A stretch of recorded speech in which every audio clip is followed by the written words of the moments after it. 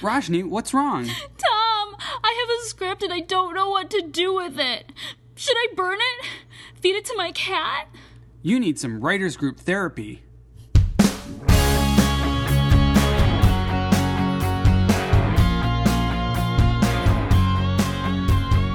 Hello and welcome to Writers Group Therapy. I'm Tom. And I'm Rashni. We're writers helping writers. Ready for your session? The doctor is in. Okay, the age-old debate, good versus evil. Evil wins. Evil wins every time.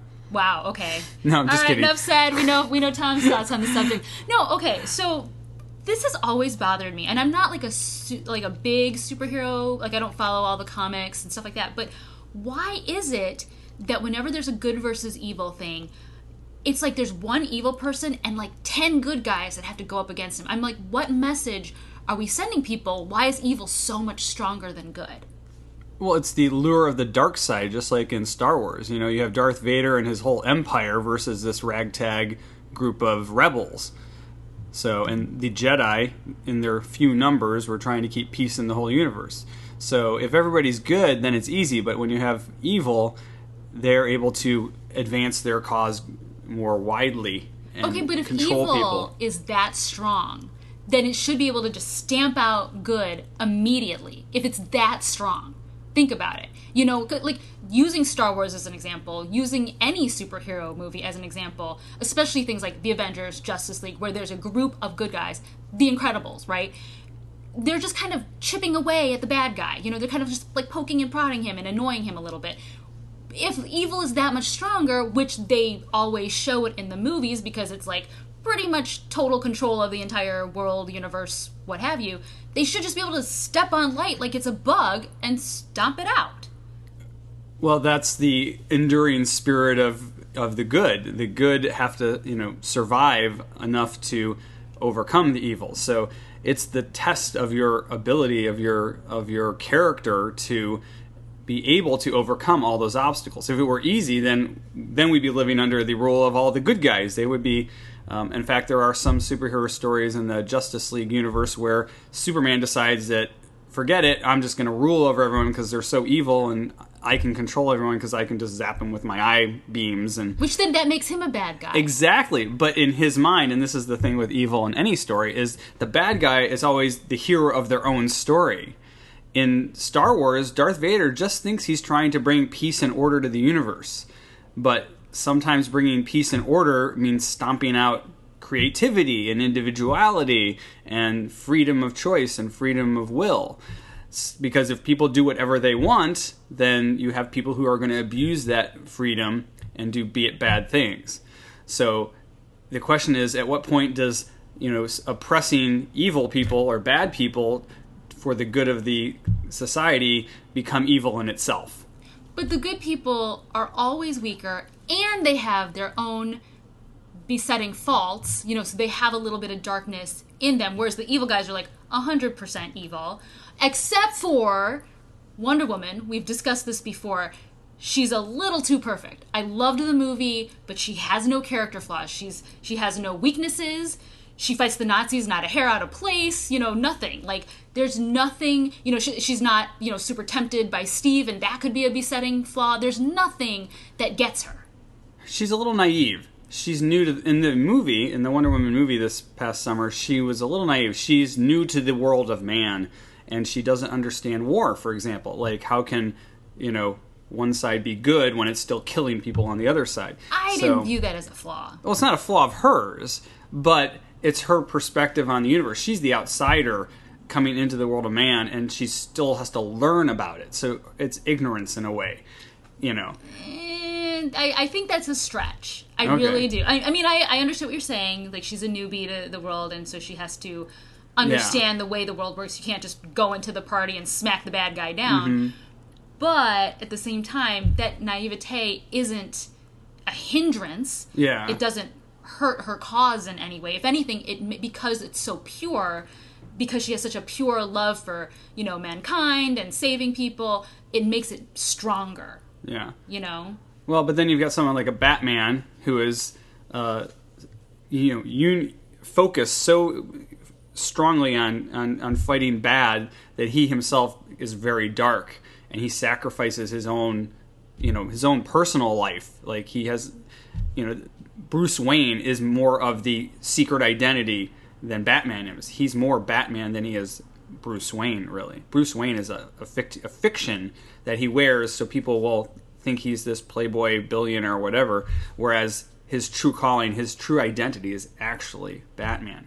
So he sacrifices, part of his person to be the hero, like they say in the movie, that we need, not that we deserve, or whatever. But he still has some flaws. Like, he's prone to anger, and he can be a little, like, of an aloof jerk. Like, he's got that douchebaggy vibe, I wonder, maybe if the light side was a little too perfect, maybe we wouldn't want to watch those movies. Oh, right. If you go to heaven and everything's flowers and roses and unicorns, a lot of people think, well, that's kind of boring. Like South Park actually made hell out to be the fun place. But taking dark and light as extremes, of course, most of the characters in most movies are somewhere in the middle. So, like which we identify with, right? Better, with like Marty McFly in Back to the Future 2. He's just a kid who's trying to, save his friends and his family, but he's the one who gets the sports almanac because he's greedy. He wants to be able to go back in time and then bet on, sports things and do what Biff actually does and make all the money and take over the town. So there's the internal flaws of the hero, and then you even have the anti-heroes like Mad Max and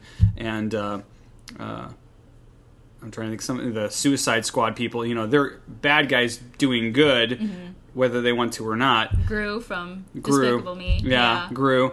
Where they learn to be good, or they learn the value of working together, like the Suicide Squad, or we throw different kinds of people together, and you have the good and the bad actually interacting and trying to find altruistic endeavors that they can actually help people with.